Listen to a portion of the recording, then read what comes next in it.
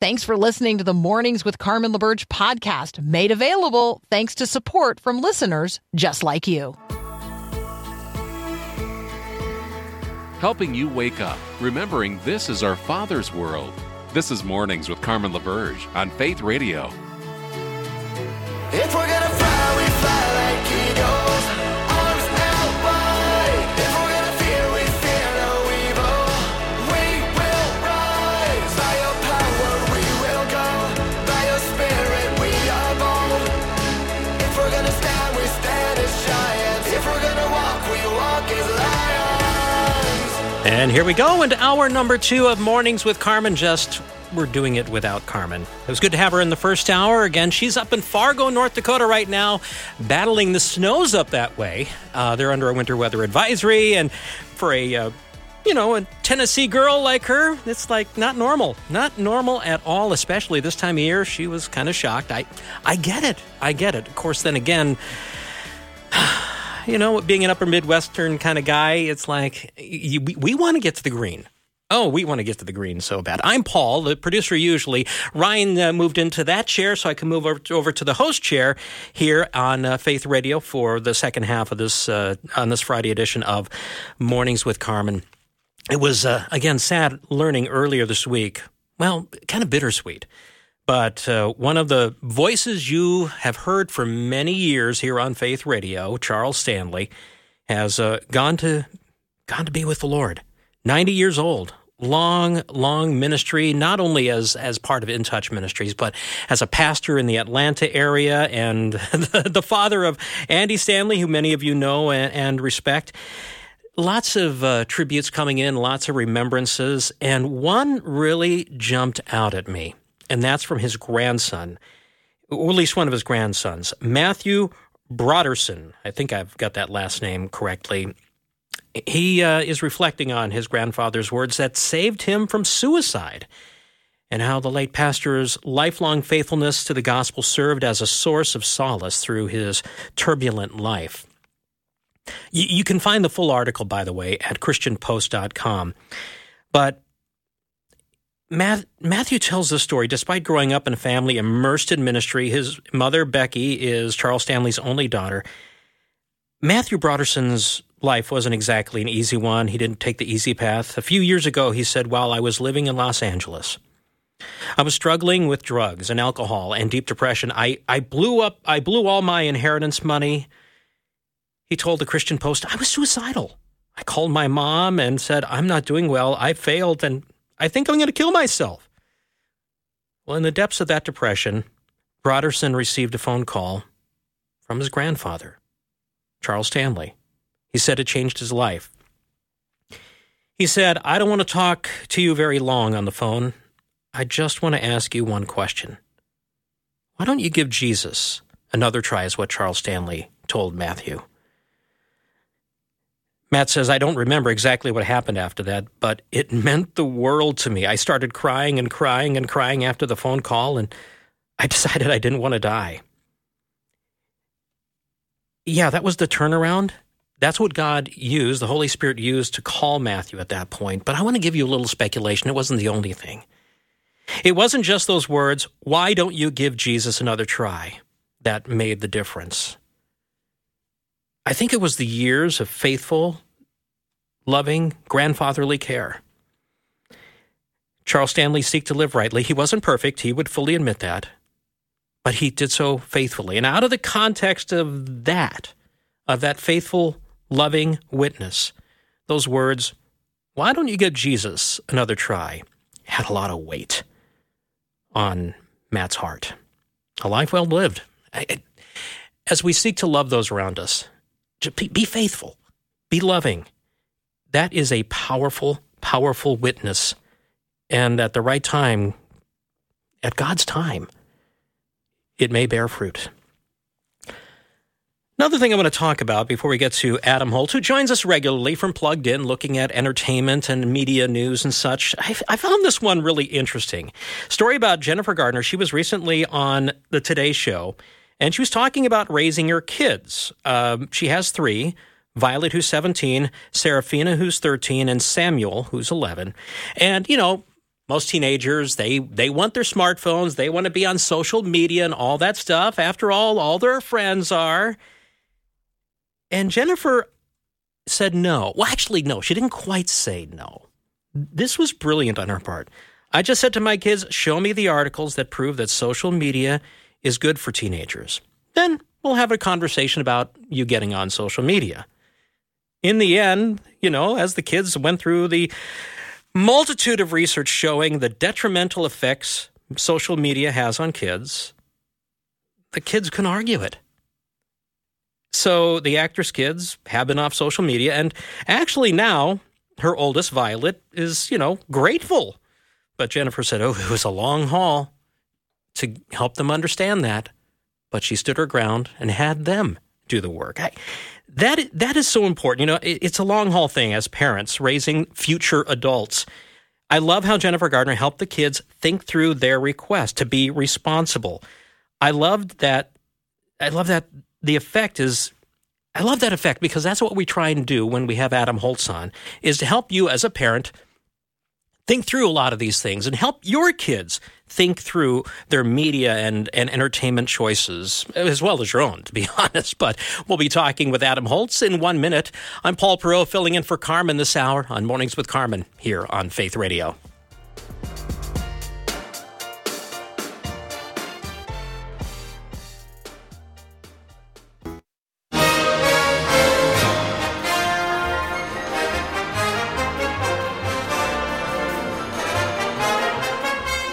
This is Mornings with Carmen, just without Carmen right now. I'm Paul filling in, and that music means Adam Holz from Plugged In is joining us. Good morning, Adam.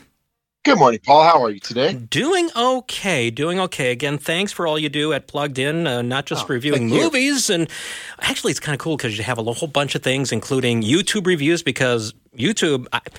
more and more I get to, talk with kids. It's like, yeah, I'm watching this on YouTube. I'm watching that on YouTube. And it's like, okay, that's the major place a lot of these kids are getting their entertainment, not Netflix or stuff like that. No, that's exactly right. And the other thing that's happening these days is short form video continues to just explode. And by that, I mean TikTok especially. But there's a new TikTok knockoff from the same company called Lemon 8, which sort of merges TikTok videos and Instagram-ish photos. And we talk about that in our Tech Trends blog from last week. So we're doing our best to really stay on top of what's happening so that you and your family can, have a place where you can land to say, okay, I want to just catch up on what's influencing kids today. And that means not only movies, but music, TV, video games, YouTube channels, as you mentioned, and what's happening with technology trends. Yeah, well, it is. There's a lot of stuff in there, and I do commend people to look at the tech trends for April, including the social media. You had something there, social media possible gateway to pornography, fentanyl. And it is. And there's a lot of pressure on kids these days, and that is one of the areas. Talk about that a bit more. Yeah, I think that anytime that we have online exposure, there is the possibility that even something that is inadvertent could lead in a bad direction. And social media, unfortunately, can be something that pushes people in that direction. And part of the problem is when you search on one thing, they say, oh, you're interested in this.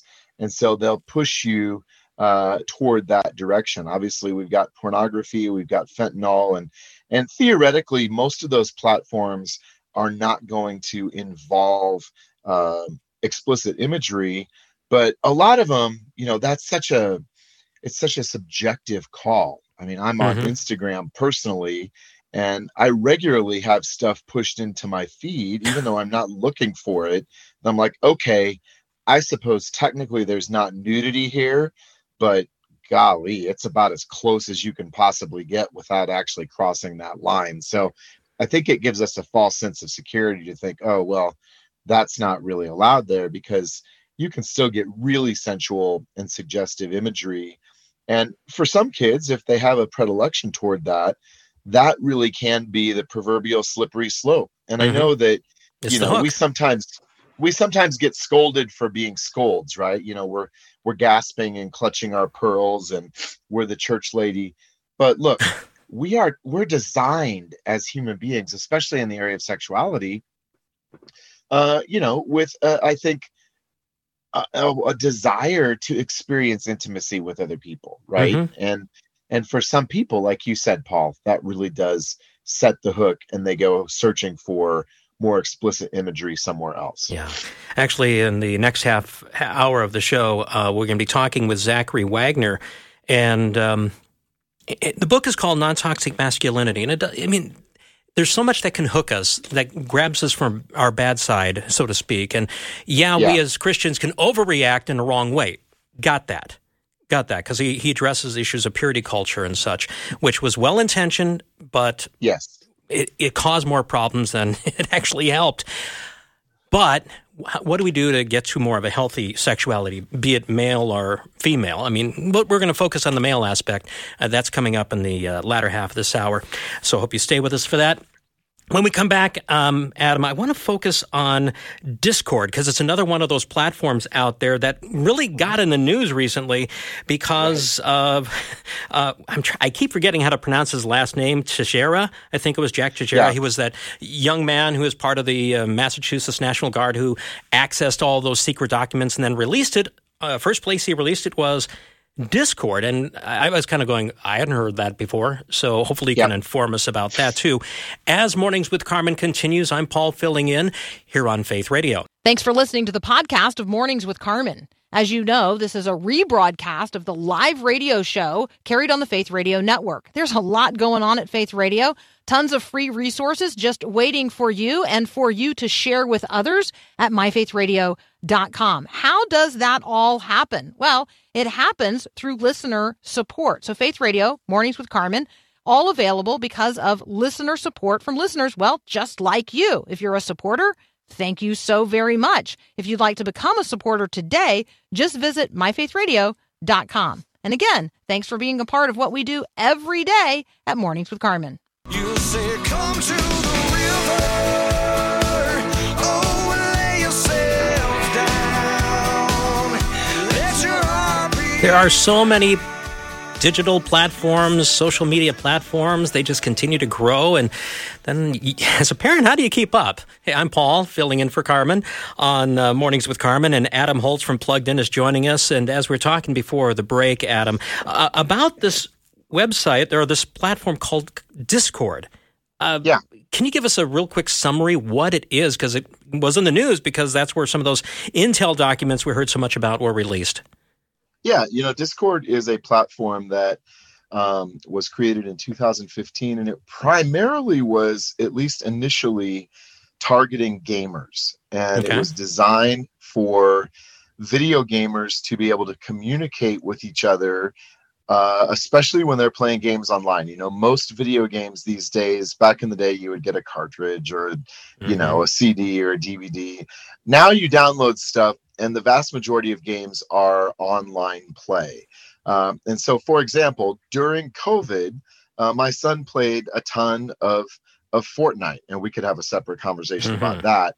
But you could have your game open on one screen, and then on another screen, you could have a Discord server open where you have perhaps video or perhaps text or perhaps both going simultaneously. So it becomes a way to communicate in-game that is better and more efficient than most of these games' own in-game communication functions, essentially. So it was a very targeted thing. Since then, those two features, the chat feature and the video feature, they've expanded it. Like a lot of things I find with social media is that most of them start with one area of specialization. YouTube is longer form video. Snapchat started out as primarily a way to share pictures that disappear. Instagram was primarily visually oriented. Facebook was more text oriented.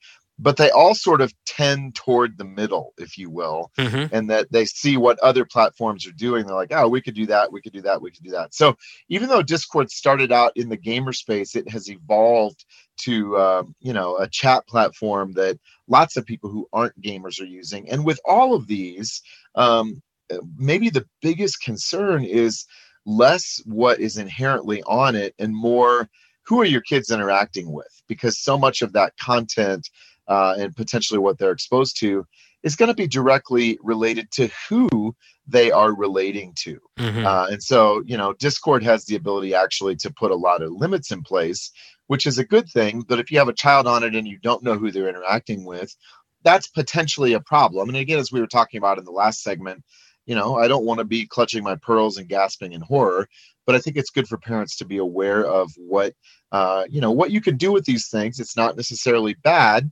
but it also is really dependent on your child's wisdom, on your child's vulnerabilities, and what the issues are that could potentially make it something that isn't healthy for them. So if people want to know more about that, you have a guide up at pluggedin.com. People can read all about it and get informed and, again, be the parent in that. Changing topics here, Adam, we're talking with Adam Holz from Plugged In, and, you keep an eye on music. And over the weekend, there was what was billed as a collaboration between Drake and The Weeknd. There was a song, it racked up like 10 million TikTok views, but it was taken down because it was one of those deep fakes. Tell us about this. Yeah. The deep fake technology is absolutely exploding because these AI tools, and we're hearing so much about AI right now, have become so sophisticated at, what they call artificial intelligence or machine learning, that you can tell it to do something. It will scour the web and very, very quickly create something that is a reasonable facsimile. Like if you're not paying close attention, it might fool you. And not only in music, not only with voice, not only with images. I mean, you can almost pick whatever category you want. We did a podcast on this recently, and Paul Acey asked ChatGPT to write an intro to our podcast, which it did. And it was pretty good. I know a pastor who said, write me a sermon on this. And he used part of it and then gave full disclosure and said, this was created by ChatGPT. And I think that we're going to see more and more of these sorts of things where so-and-so said such. Oh, no, that was actually a deep fake. So-and-so did this or that, or, we got a picture of this or that. There was a deep fake thing with, imagining the arrest of Donald Trump, several weeks ago. And I'm telling you what, Paul, again, if you don't know what you're looking for, or if you don't have that sort of, is this real filter on, you could be duped. And let's face it, we have talked about fake news for a long time. I think this is fake news on steroids or turbocharged, or pick your metaphor. We're just going to see more and more of it. And what I think is going to happen is that's going to create confusion. It's going to create lawsuits. It's going to create damaged reputations. And I think that we're going to reach a tipping point, even apart from fears of AI going full Terminator on us, where the lawyers are going to say, time out. We got to put a lid on this because it's wrecking people's lives. Yeah, I'm thinking so. Even though it does rekindle one dream I had about the story about Drake and Weeknd. Okay, some years ago, let's back up. Do you know the song? It's the classic contemporary Christian song from the 1970s called "Your Love Broke Through." Yes. Okay, it was written by Keith Green, who has passed away, died in a plane crash in 1982, and Randy Stonehill, who has a version of that of his own. There was also a Phil Keaggy version. And I always dreamed, because I've talked to both Randy Stonehill and Phil Keaggy, mainly Phil Keaggy, can you guys, because this was shortly after there was, like Unforgettable, the duet that was done with Nat King Cole, who had passed, but his daughter, they did a digital duet. It was great. And I'm kind of going, could you guys do a trio of Love Broke Through? And it never happened, even though Phil Keaggy thought, hey, this is a great idea, which never happened. Maybe in this digital space it can be done. I think it can. And so certainly there are creative possibilities that are really interesting. But I think we all know there are tons of unscrupulous people out there that's the problem, who are looking to make a buck, and they can pull off something like this before anybody even knows what happened. And my guess is they'll get sued, and my guess is they'll pay damages, but it will take years for that to wind its way through the legal system. And so we just have to be even more wise and even more on our toes than we have been up to this time. Yeah. Hey, real quickly, take a quick minute. Pick one of your movies, because I have 4 on here: The Pope's Exorcist, Guy Ritchie's The Covenant, Ghosted, and what's that last one? Chevalier. Chevalier. Oh, so French. Which one do you want to highlight? French. Yes. Well, let's talk about Chevalier because it's in theaters. This is a biographical movie about a man named Joseph Boulogne, whom I confess I had never heard of. He's been dubbed the Black Mozart. He was a contemporary with Mozart. He was the illegitimate son of a rich French businessman and a slave from Guadeloupe. And his father said, the only way you're going to make it in life is to pursue excellence. And so he did that. He was a champion fencer, but he was also an incredible violinist and composer, and is really, I think, in some ways just starting to get his historical due. And this movie tells his story. Cool. It's a story of a fight against racism. We also see he was kind of a playboy, so there's quite a bit of sensual material here too. So he wasn't a squeaky clean character by any stretch of the imagination. But I think if you like historical movies and you are aware that there is that content in this movie, not a movie for kids, it's PG-13, so it's not crazy explicit. This is an interesting story about somebody that I didn't even know existed. So, and again, his name was Joseph Boulogne. And Chevalier was the nickname that Marie Antoinette gave him, and it's French for the knight. So there you go. Okay. Well, check out that and all the other reviews, and again, the information on social media and all the other stuff, the reviews and information that the team at Plugged In do. So thanks again, Adam, for joining us here on Faith Radio. You bet. Always enjoy talking with you, Paul. All right. This is Mornings with Carmen. Up next is Breakpoint. There will be joy in the morning. Well, this is Mornings with Carmen, just without Carmen this hour. I'm Paul Pro, and got an interesting conversation coming up next. First, though, I want to thank Ryan Mitchell for stepping into the studio to fill the producer role as I do the host thing here. And since I have you here, Ryan, well, first again, thank you for coming in so early. Absolutely. Happy Friday. Yeah, happy Friday. I want to play a little word association with you. Are you up with that? Yeah, okay, I absolutely. give you a word. Let's do it. What's the first thing that comes to mind? So, frosted. Flakes. Okay, cool. Cocoa. Beans. Cocoa beans? It's just the I was first thinking, thing okay, that popped in breakfast, Cocoa Puffs, Cocoa Krispies, or something like that. That would work too. Okay, cocoa beans, that's fine. Jumbo? Jumbo. Thinking of like a hot dog. Okay, that works. I'll take that. I like a good jumbo hot dog. And how about this? Toxic. Masculinity. You kind of cued in on that one because that's what we're going to address. And, I'm thankful that I get to do this conversation. It's not that Carmen's not a great interviewer. She's far better than I am. But we need to have some guy talk here, especially if you're a guy. I want you to listen up. But even if not, I want you to listen in. We'll be talking about the idea of masculinity. Our culture seems to be very negative toward masculinity these days, and for obvious reasons when you think of the Me Too movement, even the Church Too hashtags that were out on social media as women came forward saying, I was abused, and in church. What are we doing as men to foster not just a non-toxic, but a healthy, whole, life-giving masculinity? Zach Wagner from the Center for Pastor Theologians will be helping us think through this next in about 3 minutes, so I hope you stay with us. Mornings with Carmen here on Faith Radio. In the eye of the storm, you remain in control. In the middle of the war, Good. Let that word sink in, because you go back to Genesis 1. God creating the world, and after he did each stage of creation, good. There was something right about it, whole about it. When God created man, he made them male and female. He declared it not just good, because this is the capstone, very good. God created masculinity and femininity to be good, reflecting something beautiful. Is that your experience right now? Probably not. Far from it sometimes. And how can we get, though, to that good again, especially as a guy here, as men? Hey, I'm Paul filling in for Carmen this hour on Mornings with Carmen, and joining me now is Zachary Wagner. Zach is a writer, a researcher. He's an ordained minister.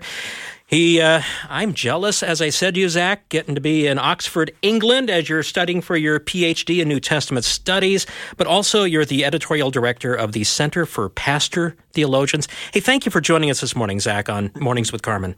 Yeah, wonderful to be with you, Paul. Thanks so much for the invite. You are welcome, and I'm holding here your book called Non-Toxic Masculinity, Recovering Healthy Male Sexuality.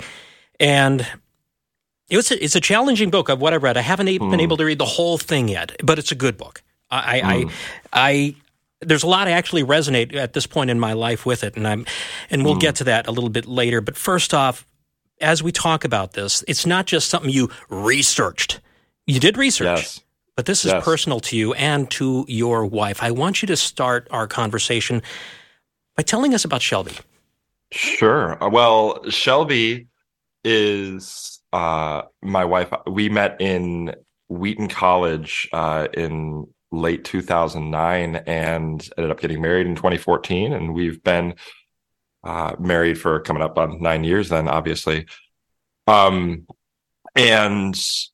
I mean, she's a wonderful person, and really this book wouldn't exist without her. And one of the things that we found difficult about our marriage, as much as our marriage was working really well in so many other ways, was our intimate life. And we came to find a few years into the marriage, although we weren't using this language early on or had this understanding, that Shelby is a survivor of some abuse from her childhood and from her past. And that in our life, in my life, came into intersection with this broader story that I heard you talking about before we came on together here about Me Too and this abuse crisis, not only in the culture, but in the church.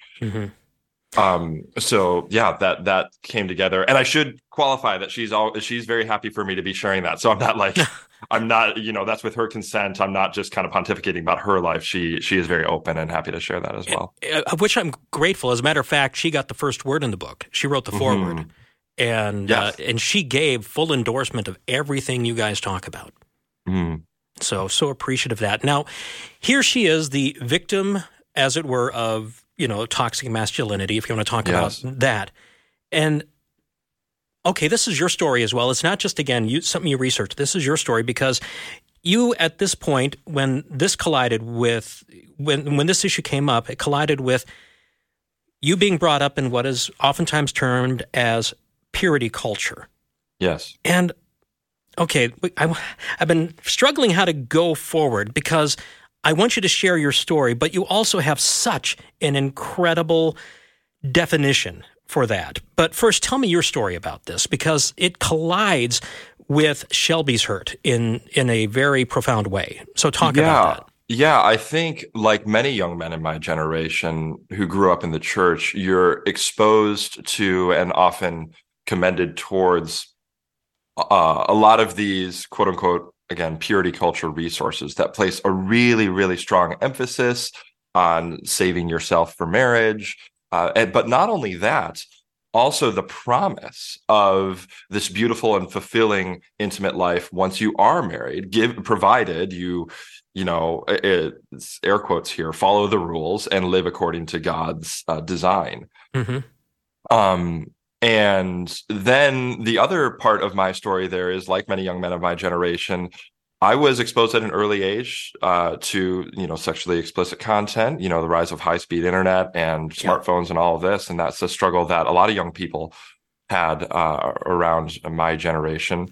So I was carrying a lot of shame from that. But heading into marriage and that later stage of life, this expectation that this was all going to be easy and beautiful and shame-free, for not only the shame that I was carrying from my younger years, but also Shelby's story came together to make that a point of struggle for us. And it didn't pan out for us in the way that purity culture led me and us to believe. And it led to, and I was reading the story about you and your wife at marriage counseling, and where this really came, you knew you wanted to love her well. She wanted to love you well, and she was broken up by this because she was exposed to purity culture too. And and there was this false narrative that came into mind for her. It's like, if I'm not providing Zach this way, I'm failing, and it I don't know how to go. Talk about that, what was going on in that session. Mm-hmm. Yeah, it was this expectation that I think it tends to be very male-centric on the husband, where the intimate life in marriage is about the husband's needs, quote unquote, and the wife's obligation. And that creates this very one-sided dynamic, it seems to me, where it's not about communion and mutual self-giving and coming together in a way that's mutually enjoyable and life-giving, but is really about an entitlement, and then on the husband's part, and then a duty on the wife's part. And that's a really toxic and dehumanizing idea, it seems to me. It is. And yeah, go ahead. Well, I was saying that gives into, or leads into, part of what you talk about when it comes to toxic masculinity. You had a great definition. It jumped out at me. It's like, wow, I like that.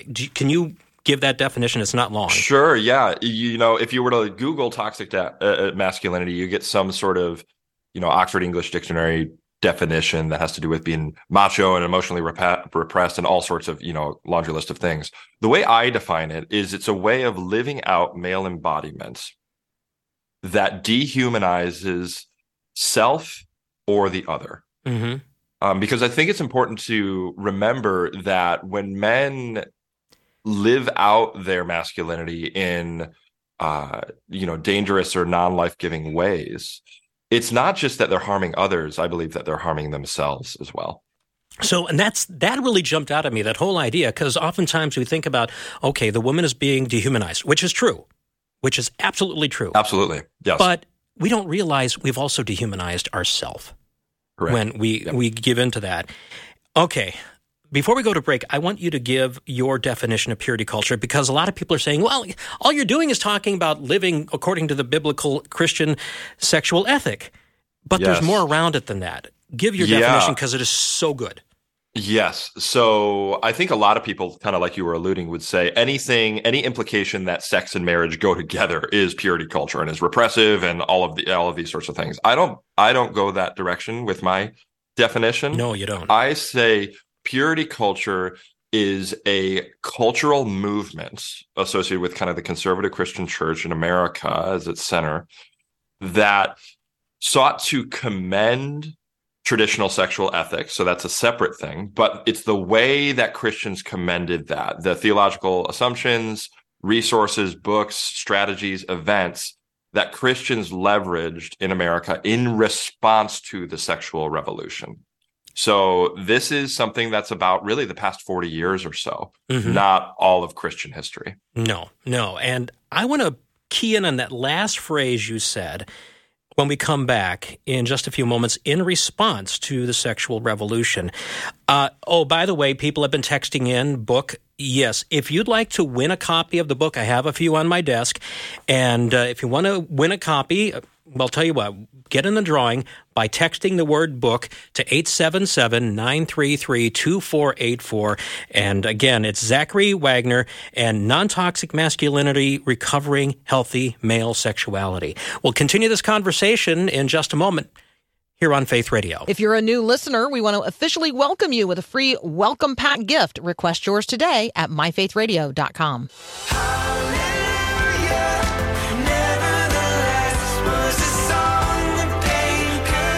If you're driving to work right now, I hope you are paying attention, looking straight ahead, seeing what's in front of you. You're not driving solely as you're driving forward solely by looking in the rearview mirror or those little video cameras they have now, Zach. I am not a fan of those. I guess I'm a little old school, those backup cameras. Yeah. Anyway. Yeah. We're talking with Zach Wagner. I'm Paul, filling in for Carmen here on Faith Radio, talking with Zach Wagner about his book, Non-Toxic Masculinity, Recovering Healthy Male Sexuality. And yes, we have copies of the book we are giving away, so if you'd like to get in on the drawing, Text the word book to 877-933-2484. We were talking, Zach, before the break about your definition of purity culture, which is refers to the theological assumptions, discipleship materials, events, and rhetorical strategies used to promote traditional Christian sexual ethics in response to the sexual revolution. And oftentimes I feel one of the weaknesses of the purity culture was not that it wasn't saying something true about the traditional Christian sexual ethic. Yes, that's true. But oftentimes, because it was in response to the sexual revolution, it's like driving down the interstate 65 miles an hour while looking solely through the rear view.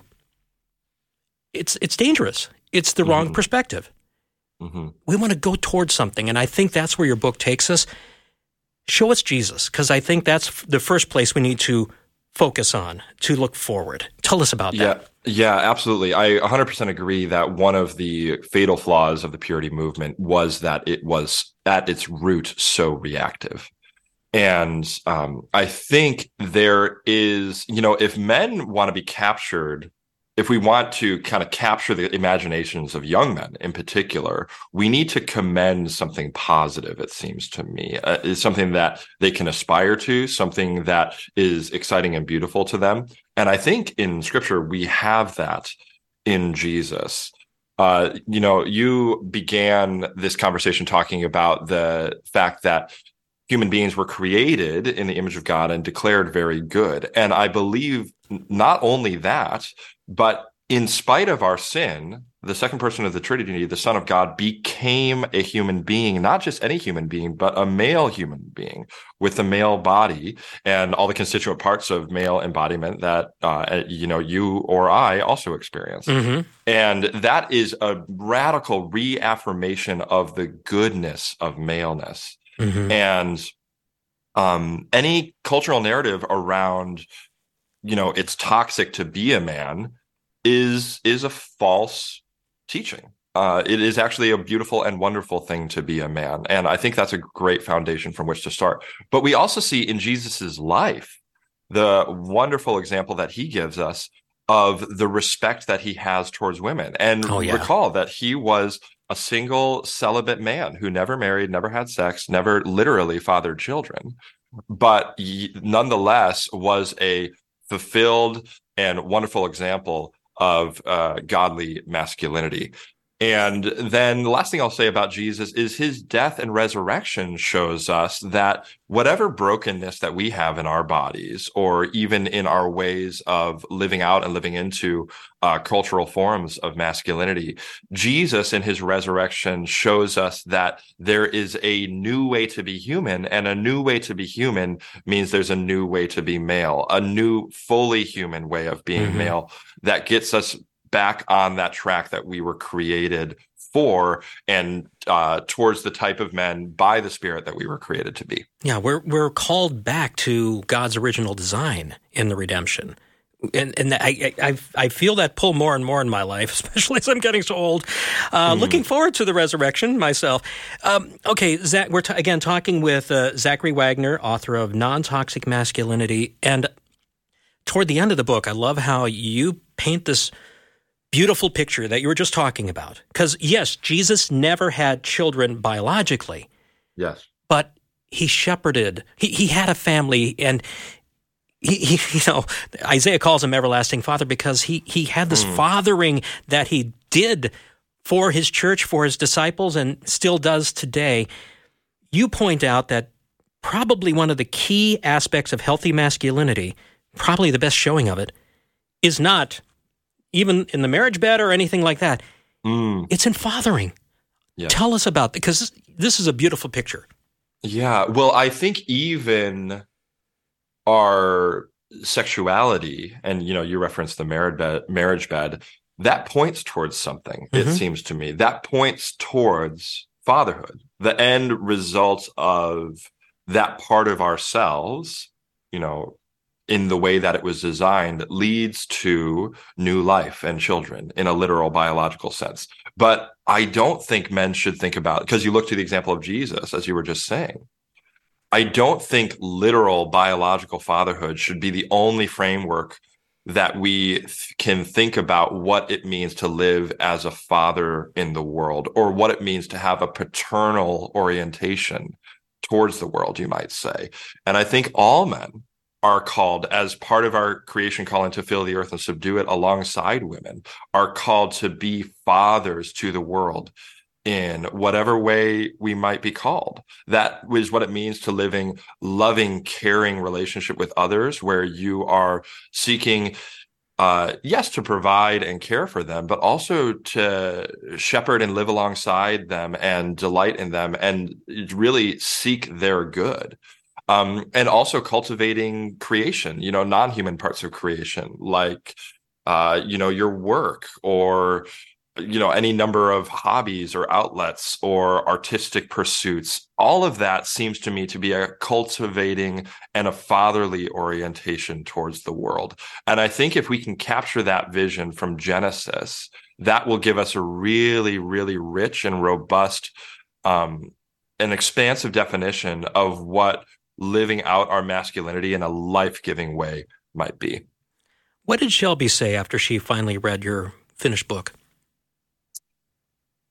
I mean, so many things. I don't know if I could come on one.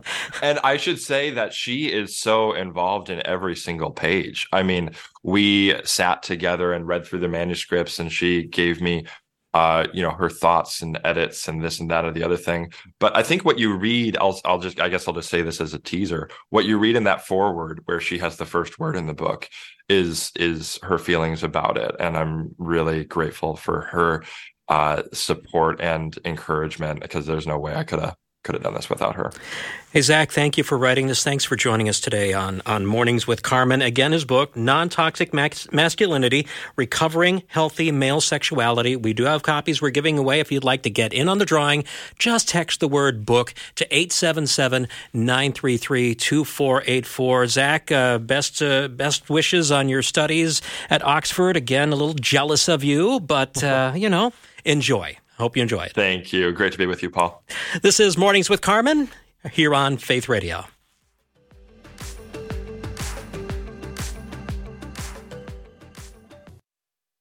Wake the neighbors, get the word out. Well, again, this is Mornings with Carmen here on Faith Radio. We come your way every weekday to help you apply the mind of Christ to the matters of the day. That is the mission, that is the goal of Mornings with Carmen, under the broader mission of helping you connect faith to life so you can show the world Jesus better. We do that because of you. We are a listener-supported ministry, not just on radio, but through the podcast and the web platforms, and so much we do. Again, it's an extension of you, because we have been from the start listener-supported. Now, next week, starting Monday, 6 o'clock, I hope you join us. It'll be our spring fundraiser here on Faith Radio. Of course, really, don't wait. You don't have to wait to become part of the giving family. Just, you can text the word GIVE, or you can go to 877-933-2484, or go to our website, myfaithradio.com, and become a giving family member to Faith Radio. Thank you so much. Boy, we've been here over 70 years. It has been a joy, and it continues to be a joy to serve you this way, pointing people to Jesus. Thanks to you. Have a great weekend. This is Faith Radio.